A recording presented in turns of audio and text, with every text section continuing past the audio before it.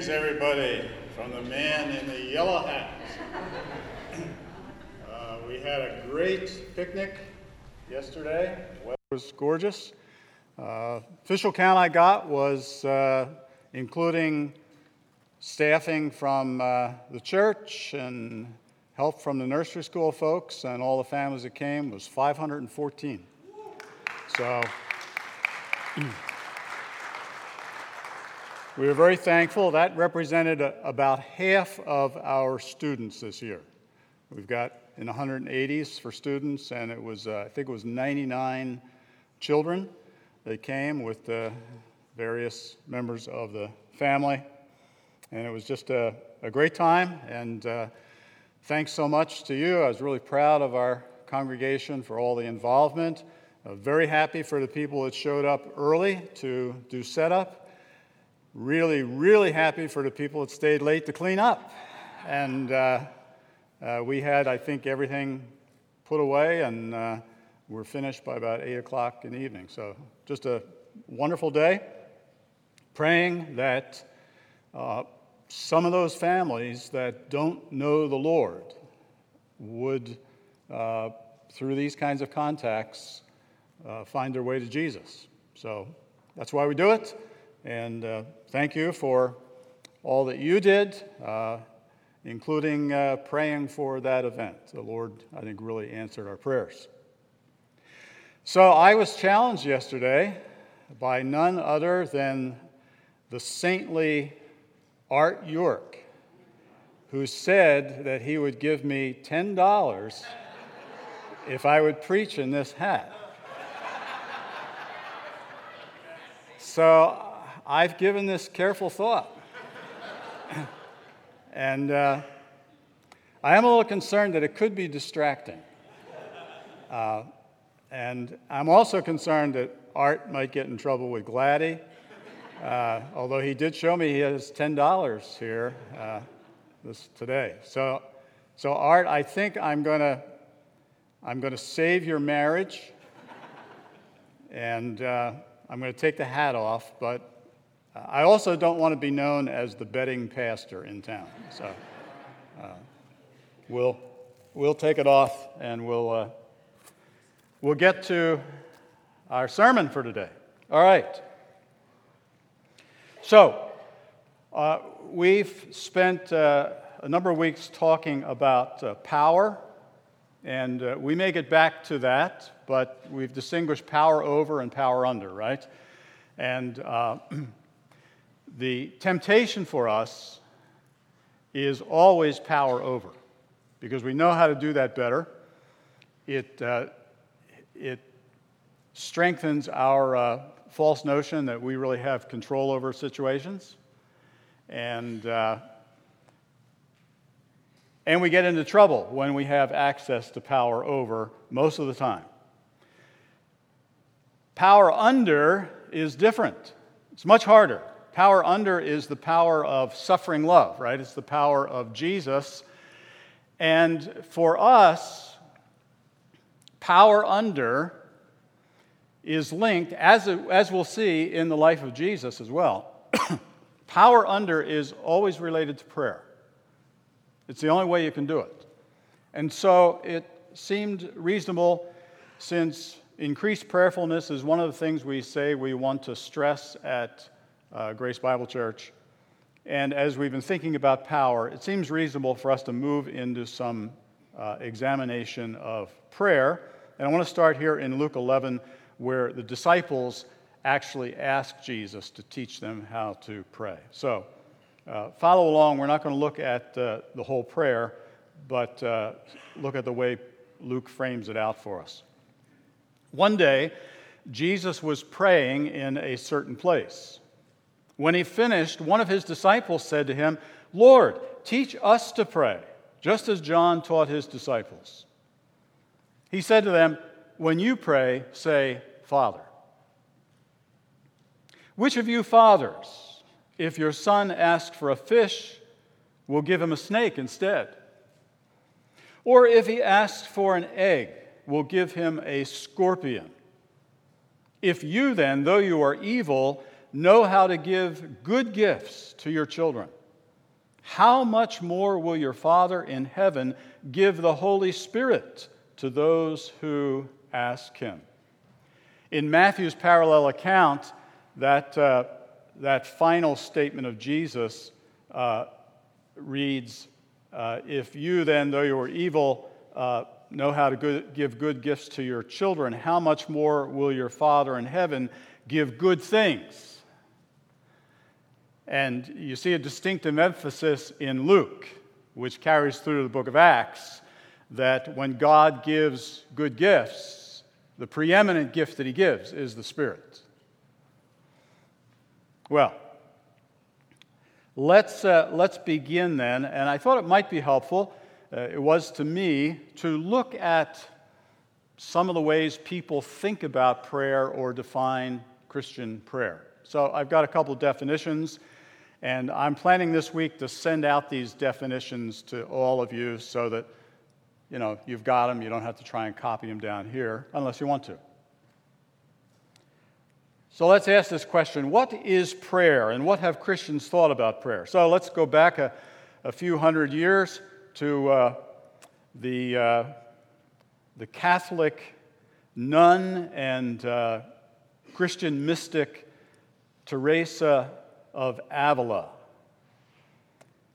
who says mental prayer is nothing else than a close sharing between friends.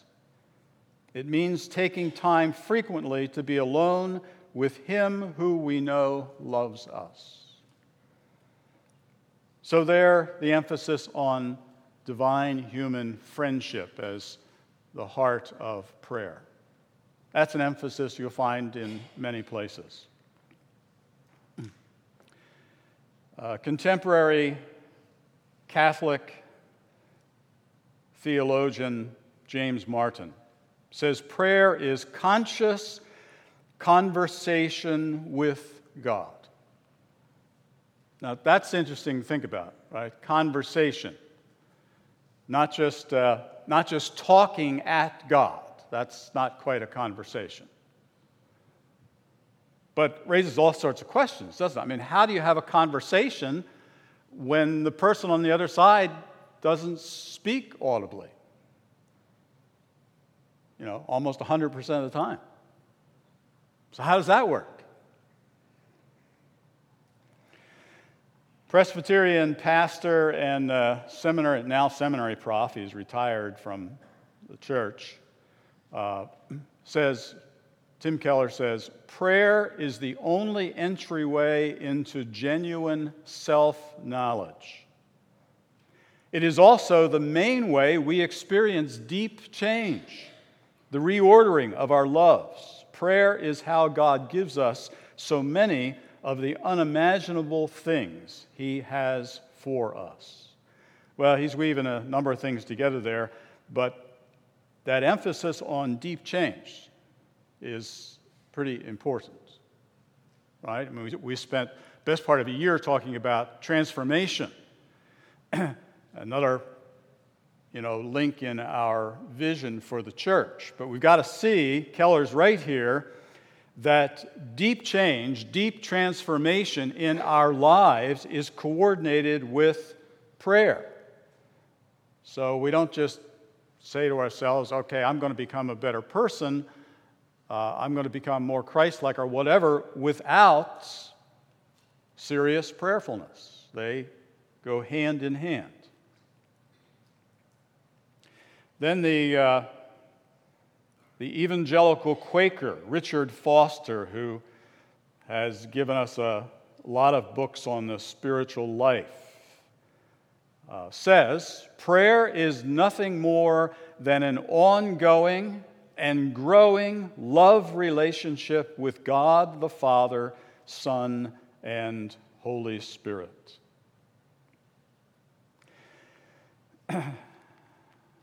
Well, we ought to get Paul in there, right? In Colossians, here's what Paul says. Epaphras, who is one of you and a servant of Christ Jesus, sends greetings.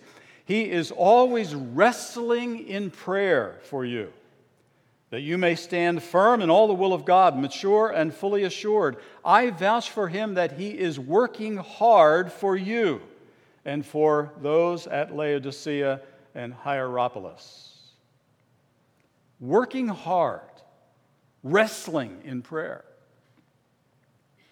Another way to talk about it, huh? So prayer is work. We probably would agree with that pretty much, right? And I would say the implication here in what Paul says is that it is working with God, right? The wrestling in prayer is struggle, as we noted last week in that Ephesians 6 passage. The fight is with powers and authorities in the heavenly realm. So we struggle together with God, working hard in prayer. So I've thought about all those, and I try to come up with a definition that I think captures some of this. DGD is me, by the way. The man in the yellow hat. So I think I'd say something like this. Prayer is conversation with God. So that mysterious element of how do you talk with someone who doesn't speak audibly? Conversation with God through which we experience his transforming friendship. So as Keller says, there's deep change that takes place in us through prayer, and only through prayer. We experience his transforming friendship and partner with him in the work of his kingdom. So we've talked about that divine-human partnership many times, right? So that captures at least some of the major themes of prayer. As I said, we'll send this out to you this week, and you might want to just go through those definitions and think about them yourself. How do you understand what these people are saying? All right, so let's go to Luke 11 then for a few minutes and think about these disciples who see Jesus praying and then they say, Lord, will you teach us to pray? Why do they ask that? Why don't they just do it? Well, I think part of it is that they're like me. Maybe like you. There is a felt lack in their lives when they think about prayer, when they try to pray. They feel inadequate, huh? If they grade themselves, if you grade yourself, outstanding? No, not outstanding. Good? Not usually. Requires improvement? Oh, yeah. Inadequate? Yep. Inadequate prayer life. You don't have to raise your hands, but how many of you would, rate yourself there? I would. I'd rate myself there. Well, why is that? What's this lack that we sense? Where does it come from? Well, it was very easy for me to grab a number of quick items here, and we could probably add to it if we took a little time. Today we start up the sermon follow-up class again. If some of you want to join us, you can add to the list. Anything you think of, we'll put on the list. But certainly our own inherent sinfulness. Right? You come to prayer and you feel a little bit like Isaiah did in chapter 6, right? When he sees the Lord high and lifted up in the temple, his train of his clothes filling the sanctuary, and the angels crying out to God, "Holy, holy, holy is the Lord God Almighty." And what is Isaiah's response? woe is me. I'm a man of unclean lips. He senses, in contrast to God, how sinful he is. Well, I think all of us sense that when we come into the presence of God. We feel inadequate. We feel like we're not sure we belong there.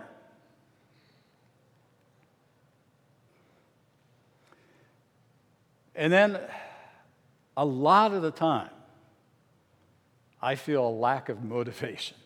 Don't you? I mean, we're in this culture that values busyness and checking off the to-do list. Isn't that the world you live in? Busy, busy, busy. And you want me to pray? Like doing nothing? And knowing that whatever time I spend in prayer is just going to box up and make the schedule tighter of the other stuff I have to do.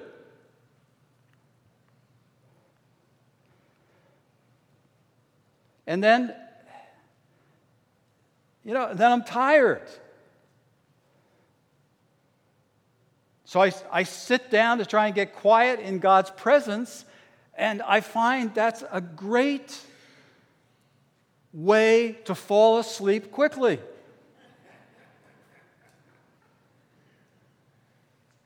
It's hard to stay awake.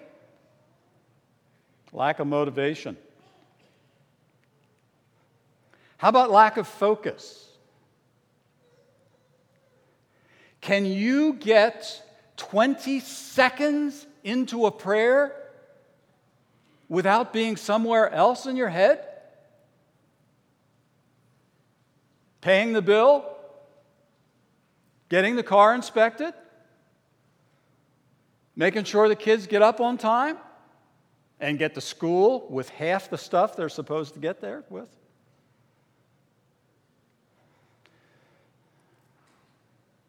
Lack of focus in prayer, that's just so frustrating.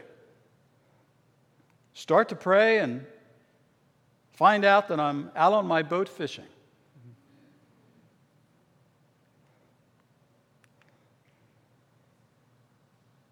How about lack of results?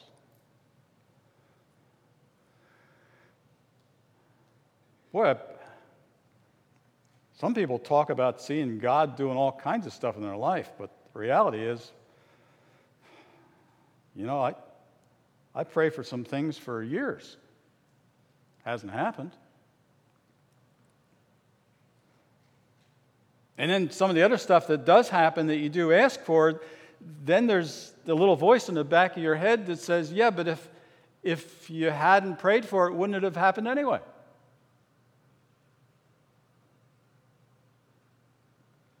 And then if you're kind of a Calvinist that believes that God ordains things, then you can say to yourself, well, God's going to do what God's going to do. I mean, He knows my needs and everything else, and so, what's the point of praying? How many other things you want to add to that list? Well, come to class, we can talk about some of those things. So I think part of what drives the disciples is what drives me to this question of, Lord, will you teach me how to pray? It's this sense of, I don't know how. I'm not good at this. But the other thing that I think Luke, especially, of all the four Gospels, makes quite clear is that what is drawing out this request from the disciples is the example of Jesus himself. Luke is very concerned in a way that is unique to his gospel account. He is concerned to show us that the whole of Jesus' life, particularly the 3 years of public ministry, from his baptism right through to the cross, that whole period is dominated by the prayerfulness of Jesus, who does nothing on his own, but does everything in dependence upon his Father. So at the baptism scene, right at the beginning, Jesus goes out to be baptized by his cousin John in the Jordan River. And remember that, the heavens are opened, and God says, "This is my beloved Son," and the Holy Spirit comes upon him. Of the 4 Gospels, they all mention the baptism. Only Luke adds, "as he was praying." That's when the Holy Spirit descends. That's when heaven is open. And remember, Luke wants to help us make this connection between prayer and the Holy Spirit. He does the same thing when he comes to the book of Acts, because he wants us to see that the church then follows in the path of Jesus. Prayer to the Father brings the gift of the Spirit.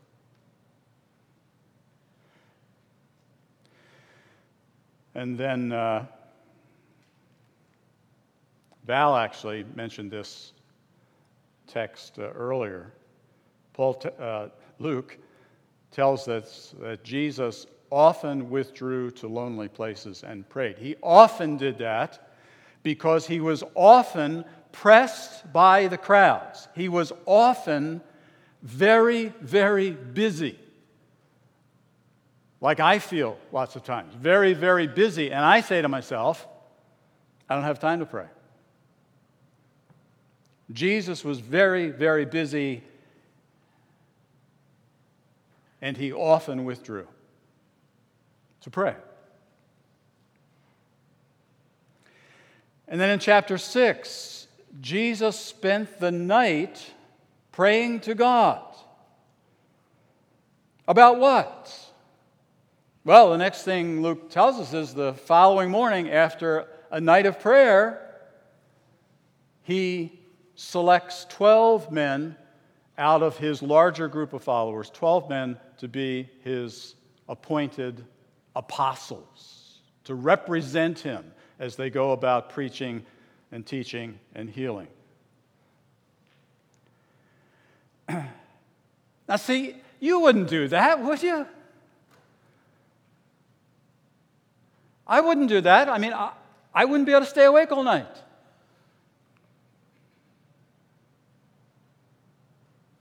Because I don't think prayer is that important.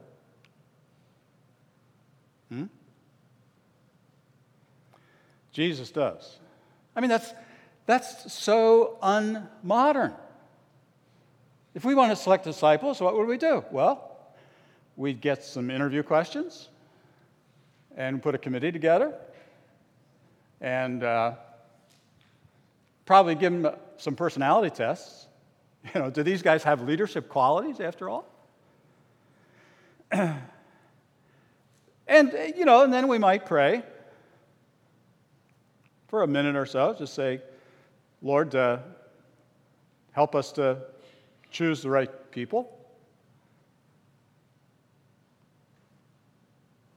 Bless this work that we've done, gathering resumes and so forth. Jesus spends the night praying. Yeah, I'm thinking about this even with regard to hiring next pastor. Maybe along with having a committee working on this, they're meeting today, by the way, but maybe along with that, we should have some evenings of congregational prayer here where we bring together the church and say, God, we're seeking your will. Will you direct us?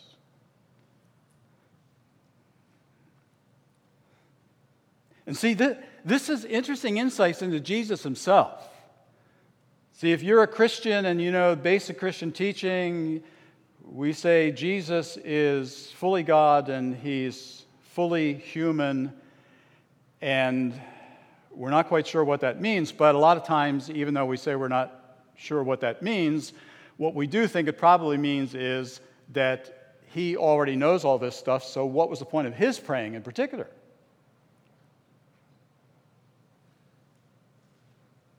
Which suggests that we probably really don't understand how his humanity and his deity go together. I think that's true. But Jesus felt that need. And then there is that great event of the Transfiguration, when he goes up into a mountain and takes 3 disciples with him, and there his person is transfigured. There's a radiance about him, and Moses and Elijah appear and speak with him. And there's a voice that comes from heaven. It's almost like the baptism again, right? But once again, it's just Luke. Luke alone tells us that he went up into the mountain to pray. And this great event happens as he prays. Well, what about the end? As he is facing the cross with that great agony of soul, he prays in the garden. And the striking thing here is, too, he has his disciples with him, and he asks them to pray. And what do? They fall asleep, right? And Luke is the only one, I think, that tells us why they fell asleep. They fell asleep because their hearts were sorrowful. Now, Jesus' heart was obviously very, very sorrowful to the point of death, but he prayed. And they didn't. And see, there's another reason we don't pray sometimes. It's because we're sorrowful. We're sad. We're depressed. And sometimes even talking to God about our sadness, which is what we need to do, that's exactly what we don't do.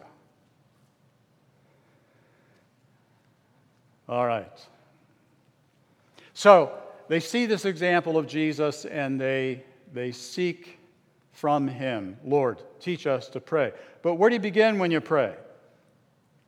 Well, you begin with the relationship that Jesus has with his Father. In chapter 10, right before this request comes, here's what Jesus says. No one knows who the Son is except the Father. And who the Father is except the Son, and anyone to whom the Son wills to reveal him.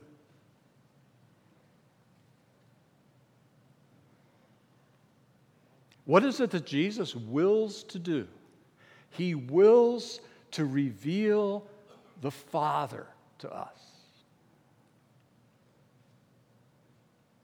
One of the themes that you see in all the Gospels is kingdom, right? The other one is the fatherhood of God.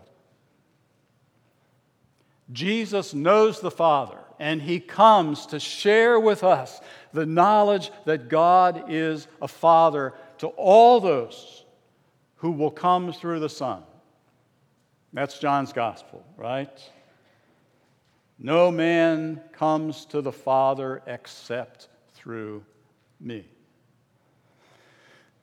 So, as he teaches his disciples to pray, the first word is Father. And it follows the pattern of Jesus' life. Look at the prayers of Jesus in all 4 Gospels. And every recorded prayer we have begins with Father, except one. And it proves the rule. You know what it is? The prayer from the cross. My God, why have you forsaken me? But that's a quotation from Psalm 22. So in that sense, it proves the rule. When Jesus simply speaks, not quoting the Old Testament, he addresses God as Father. And so he says to the disciples, I want you to use that same terminology, the same terminology that I use. Now you speak to God that way also. Great book by David Crump, Knocking on Heaven's Door. Crump says, Jesus was the one and only Son of the Father. Not only did Jesus claim to know God in a way that no one else ever could, but he offered himself as the only avenue for others to experience God's fatherhood themselves. Consequently, when Jesus invites the disciples to pray, Our Father, he is able to transform an exclusive relationship into an open invitation. No one knows the Father except the Son, and those to whom the Son wills to reveal him. There's the invitation. Come to Jesus, and through Jesus, come to know the Father, so that you can address him in prayer the way Jesus did. That's where we begin. And as we address God as Father, there's the question, what attitude do we have in our minds, especially sinners, right? Who find our sins as limiting and creating avoidance in us. How are we to think of the Father? And that's where we jump down to verses 12 and 13, where Jesus says, here's the way you need to think about God. You need to think about him as good. That's his character. Our Father in heaven, who is good. So Jesus says, look, which of you parents, if your child asks you for fish, will give him a snake? Or which of you parents, if your child asked for fried eggs, sunny side up, will give him a scorpion? Now, these are rhetorical questions, right? A rhetorical question expects a certain kind of answer, and the expected answer here is that the disciples would say, well, no one would do that. No father would do something like that. Of course, we know that in an evil world, there are fathers, there are mothers who can be abusive to their children. We know that. But once again, that's the exception that proves the rule. The rule is, the norm is that no one wants to hurt their children. When their children ask for something good, they wouldn't think of giving something knowingly that is evil. Jesus said, all right, now, when you start to pray, think about this. That if that is true for you as a parent, how much more is it true for your Father in heaven? How much more is it true that when you ask from him, he will give you good things. Indeed, he will give you the best that he can give, which is the Spirit. He will do that because he has that character about him. He is filled with goodness.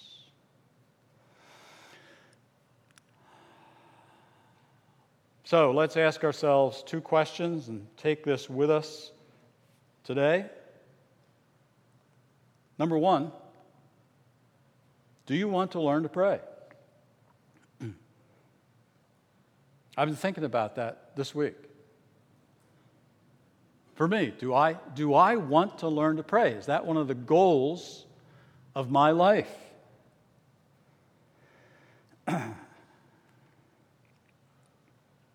And with that then, do you believe that God has only good intentions toward you? Or do you think God might be out to get you? To sabotage you? To give you something that might really not be good for you? These are fundamental questions of faith, friends. I need to answer these questions honestly. And you know, if I'm honest, I answer these questions different ways at different times. Sometimes I want to learn to pray, other times I'm too busy or whatever. And sometimes I believe that God has only good intentions toward me, but other times I have questions. Well, that's okay. Honest questions are okay with our God.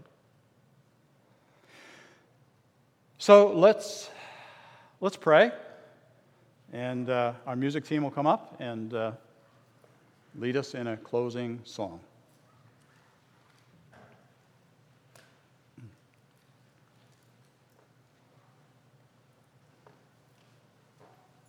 Father, we come to you in Jesus' name. In the name of the one who loved to pray, who desired to know your will and to do your will, who trusted you implicitly, who in everything he did depended upon you for strength and wisdom to do it well.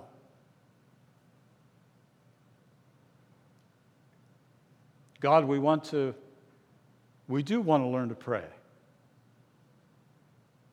We want to pray more the way he did. We want to learn to trust you with all of our being.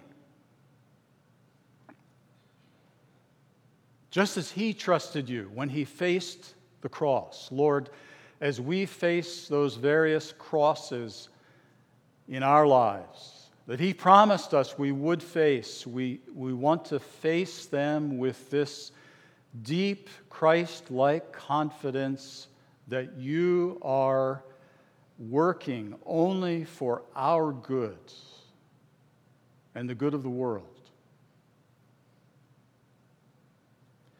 So, Lord, as we enter into this series of reflections on prayer, would you come and work in our lives? Give us encouragement to pray. Give us focus. Give us desire. All those things that we might learn to pray more like the Master prayer, in whose name we offer this prayer. Amen.